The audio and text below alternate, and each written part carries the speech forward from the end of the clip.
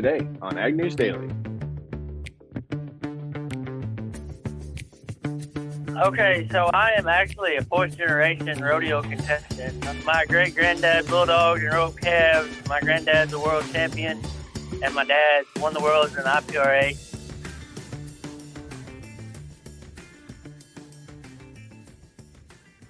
Welcome, listeners, to another episode of the Ag News Daily Podcast. This is Tanner Winterhoff alongside Delaney Howell. Our episode today is brought to you by Benadryl and Flonase, as it is peak allergy season. And I apologize for my co-host potentially sounding like she's got a clothespin on her nose. Thank you, Tanner. I appreciate that. I wish that Benadryl and Flonase would sponsor us because I could certainly use some this morning. I should apologize for taking that jab, but it was way too fun. That's okay. I appreciated it. It was good. It's good for the wet noodle to get out of his shell. Exactly. No, welcome back, Delaney. We powered through without you again, and Cassie did a fantastic job yesterday keeping us up to date. We nailed our transitions without even knowing what the stories were going to be. So let's see if we can do the same today. Well, that's going to be hard to top, Tanner, because like you said there, I'm a little under the weather this morning. My brain's a little fuzzy, so I'm going to do my best. That's all right. I'll hit it first. We did, though, miss a story that was published on Tuesday. So Russian forces have damaged a giant grain terminal complex at the port of Mykolaiv. I can't remember exactly. I know that that's been pronounced for me early, but in Ukraine. So Europe's top diplomat has confirmed that late Monday, another Russian missile strike contributing to the global food crisis. Russian forces have destroyed the second biggest grain terminal in Ukraine. That is coming from Joseph Borrell, the Vice President of European Commission. In light of such reports, this is bad for the image of Putin, who said he was going to allow grains to get through the port and back out. According to Ukraine's South Operational Command, the missile attack came from Russian aviation assets operating over the Black Sea. This is now potentially putting 20 million tons of grain now stuck due to that. So Tanner, is this another strike? Because we reported on one on Monday that happened over the weekend. This is another one to that same port. Correct. That is correct. Yep. Wow. No, it was a continued onslaught is what the article is stating. But the headline where this originally came from was a little bit more dramatic, saying now how many people are on the verge of famine because of this strike. So certainly great impact, not saying that it doesn't have one, but the original headline and link to this article started off pretty dramatic. Well, surprisingly, even with the Russian war continuing on, Ukraine managed to export 1.7 million metric tons of grain in May, primarily, however, over land, which is a quarter of what they did prior to the war using their ports. Overland capacity is about 2 million metric tons, so just shy of kind of total capacity there. But they also mentioned in a comment their agricultural minister said on Monday that Ukraine is not ready to agree to a plan to export its grain by rail across Belarus for shipment via the Baltic Sea to try and bypass Russia's blockades. Zelensky told a news conference in the capital of Kiev that there could be as much as 75 million tons of grain stuck in Ukraine this autumn. And Belarus was, intended to be a potential reroute here, but they just said they're not ready to do that yet. Belarus and Russia still are fairly friendly to one another. And so Zelensky said that they're not quite ready to follow this format and help he said, quote, friendly neighbors. So it sounds like there's a little bit of tension going on there, Tanner.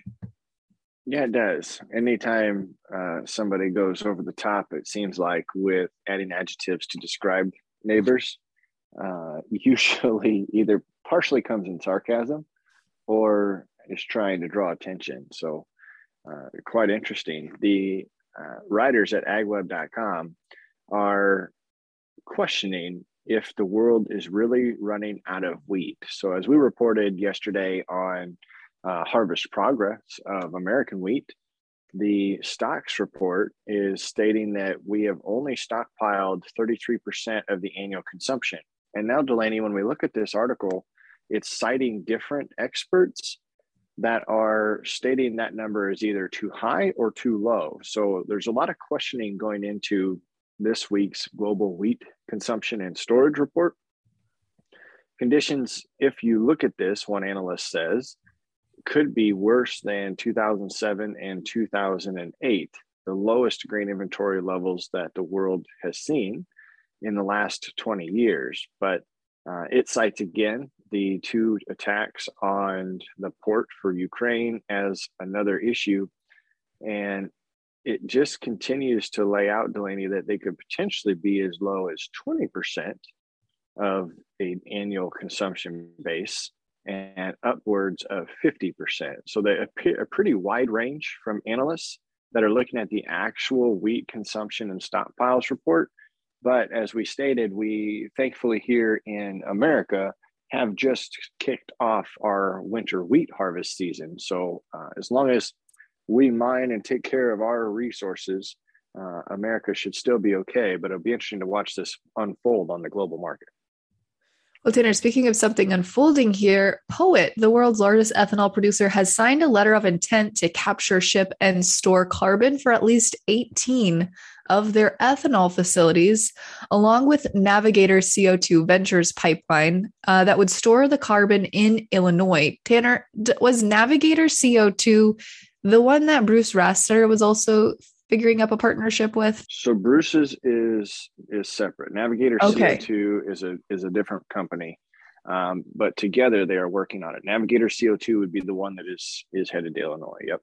Got it. Well, it's going to be quite the pipeline, starting upwards into northern North Dakota, gets all the way down into Nebraska. Lots of facilities. Obviously, POET has lots of facilities in Iowa, and a bulk of the pipeline would be located there. But yeah, ultimately it would get held in Illinois. And they said that this pipeline should be operational, Tanner, by 2025, which is a fairly quick timeline here. I would agree. I had a couple conversations with some of their employees, and as they continue to work to get the permits, that's the first hurdle, and that is taking a little longer than they had anticipated. So 2025, still might be quite an aggressive method, but if someone hasn't read about it or looked up about it, I would suggest you go out. It's just fascinating to learn. If you're tied to agriculture and you have curiosity a little bit, go out there and take a look.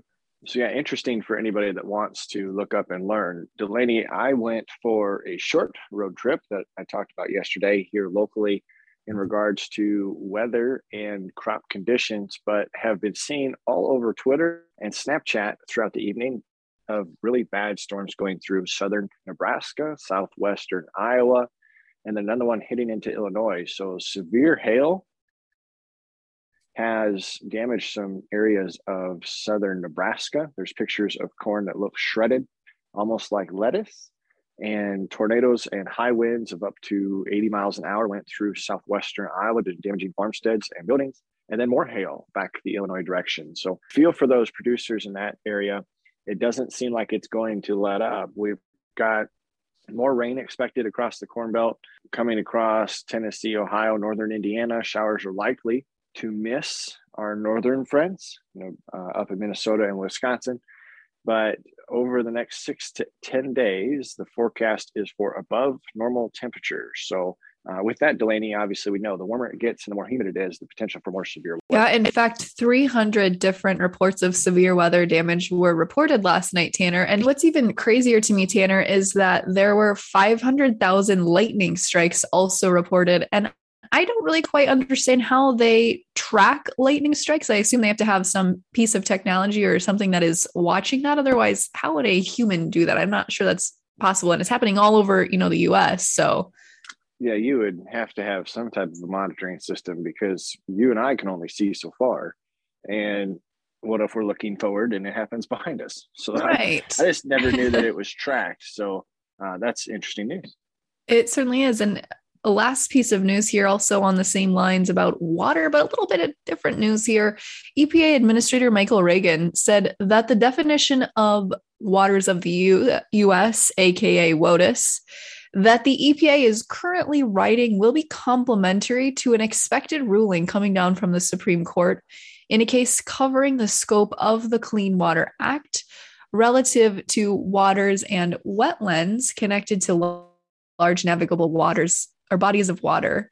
But according to Bloomberg, the Supreme Court is expected to narrowly define what constitutes WOTUS in this case pending before it, while at the same time here, EPA is coming up with their new definition of what constitutes WOTUS and held 3 of their 10 roundtables to gather stakeholder input so far. But Reagan said that if the EPA held back waiting on the Supreme Court, it would be even further behind on the regulation. Yeah, I think we've seen that in more than one occasion, that our court system moves slow enough now that there's a lot of proactive, I'm not going to call them educated guesses, but a lot of good relationships built up from inside the court system that gives you your direction prior to an official ruling. So good to see they're taking a proactive approach, because we don't need it to be delayed any longer. Absolutely not, Tanner. And let's not delay any longer what the markets were doing in the overnight this morning.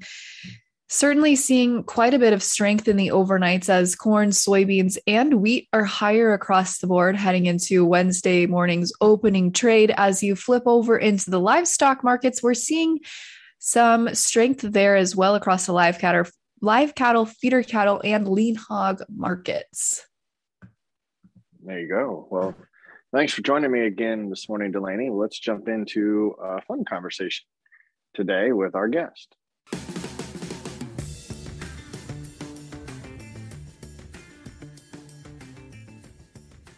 And for today's guest, we are taking a road trip right alongside Slate Wiseman, a steer wrestler from Texas, at least I believe from Texas, right, Slate? Yes, sir. I'm from Texas. So what are you up to today? Man, we are actually going to some rodeos. We will be at Cleburne, Texas this morning and Coleman, Texas tonight. So, Slate, I'm curious, how did you get into steer wrestling? And I assume most of our listeners know what that is, but for those that don't, tell us what that is. Okay, so I am actually a fourth-generation rodeo contestant. My great-granddad bulldogged and roped calves. My granddad's a world champion, and my dad won the world in IPRA. For the people that don't know, steer wrestling is when you're riding a horse at 35 miles an hour, and you get off of it for some reason onto a steer that really doesn't want to be touched, and you try to wrestle them to the ground. Yeah, that's probably not something very many people think about doing, but I'm sure it comes with a huge adrenaline rush when you actually nail your target. Oh, yes, sir. Yeah, the adrenaline rush is great. I think that's why we all do it. We're all kind of adventurous adrenaline junkies, you know. So, Slate, I assume since you mentioned there that you've had a long family history of doing it, that you grew up around it, you probably watched maybe your dad do it growing up. Is that how you knew that you wanted to do it? Oh, yes, ma'am. Yeah, I watched, actually, my granddad was still bulldogging when I was a kid, and I watched my dad, my granddad, my uncles, everybody I knew growing up was a bulldogger, so it just kind of come with the territory. So my understanding, just from podcasts that I consume and the TV that I watch, is there's rodeos all over the country. And when you're talking about the sheer amount of equipment that you've got to take with you and your animals, you have to drive to these rodeos, correct? Yes, sir. Yes, sir. We're actually on the road right now driving to a rodeo. So with that, probably one of your largest expenses are entry fees and fuel bills. Yes, sir. I don't know. With bulldoggers, a lot of it's food, too. We are some big boys, and we eat a bunch. So the fuel prices having run up lately, has that been affecting everybody? Man, the only way to get around it is entering with a group. Like, there's 5 of us going together this weekend. You have to split fuel up, or it'll just run you in the dirt. I mean, compare the entries from last year to this year, where diesel was 279 compared to 519. I mean, there's half the entries there was last year. There's a lot of guys that are just staying home and not wanting to stick it out, and it's just it's been hard on the rodeo industry this year. Now, Slate, you keep using a term that at first I wasn't sure what it meant. I'm still not really entirely sure, but what's bulldogging? You keep mentioning bulldogging and steer wrestling go hand in hand with like soccer. You can call it soccer or football. It's steer wrestling or bulldogging. It's kind of the bulldogging is a slang term for it. That's just kind of how, like if you rodeo, that's just kind of how you go about it. So what does the average bulldogger or steer wrestler, what does that average career length look like? Because as you mentioned, it's a little crazy to jump off of a horse at 35 miles per hour and jump on a steer. That probably doesn't agree with a lot of people's bodies for a long period of time. What does the average career look like for a steer wrestler? Oh, it really just depends on the guy. I've known guys that have bulldogged until they were 60, and I've known guys that quit at 30. It's just kind of however nice you are to your body and how well you take care of yourself, and don't be too dumb with how you make a run, and you'll last a while. So for you and what you've been up to, obviously with a family legacy, what do you got for goals for the future? What's the rest of the summer look like and beyond? Well, this year our goals are making the circuit finals here in Texas, the PRCA circuit finals, and then they actually have the permit finals in Vegas during the NFR, and we're trying to make the permit section finals, as well as UPRA finals in Dallas, Texas, and we've got pretty hefty goals this year. That's great. So to get to those goals for perspective, how many rodeos are you going to have to enter? We've already been to 30. Holy smokes. And how many are left? A whole summer. We've got we're at 5 this week, and we've got 3 in the next couple of weeks, and towards July we'll be going to at least 5 a weekend. Sometimes 6. So, Slate, I assume with that many rodeos during the summer, this is pretty much your full-time gig, but what do you do in the off season? I actually followed in the family footsteps in that aspect too. I actually drive a truck for my dad. I'm third generation truck driver. Yeah, when I'm not driving to rodeos, I'm driving for work. Well, so that when I first asked that question about fuel prices really hits home for you year round. So it'll be interesting to see what we as a nation can get sorted out for where fuel prices head. But hey, we appreciate you jumping on with us. If our listeners want to follow along with your journey or maybe try to catch up with you guys at one of the rodeos, do you have any social media or any type of website that we can follow? Just pull up Slate Wiseman on Instagram or Facebook, and it'll pop me up, and I actually tag the guys I travel with quite a bit, and you can keep up with us as we go down the road. Awesome. Well, thank you for spending a little bit of time this morning with us, and hopefully our listeners tag along. Yes, sir. I appreciate y'all.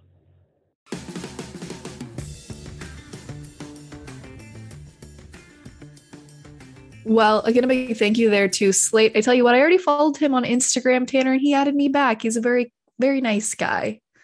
I think that'd be a fun journey to follow. It's always nice having a personal connection when you look at a competitive sport, and especially one that seems to have a lot of motivation himself on doing things well and making a family proud. Absolutely. It's crazy to me, though. I certainly don't understand why anyone would want to do that, but I suppose people think that the same about us, Tanner. You're absolutely right. All of our listeners probably think that about us. So I'd say for now, what do you say? Should we let the listeners go? Let's let them go.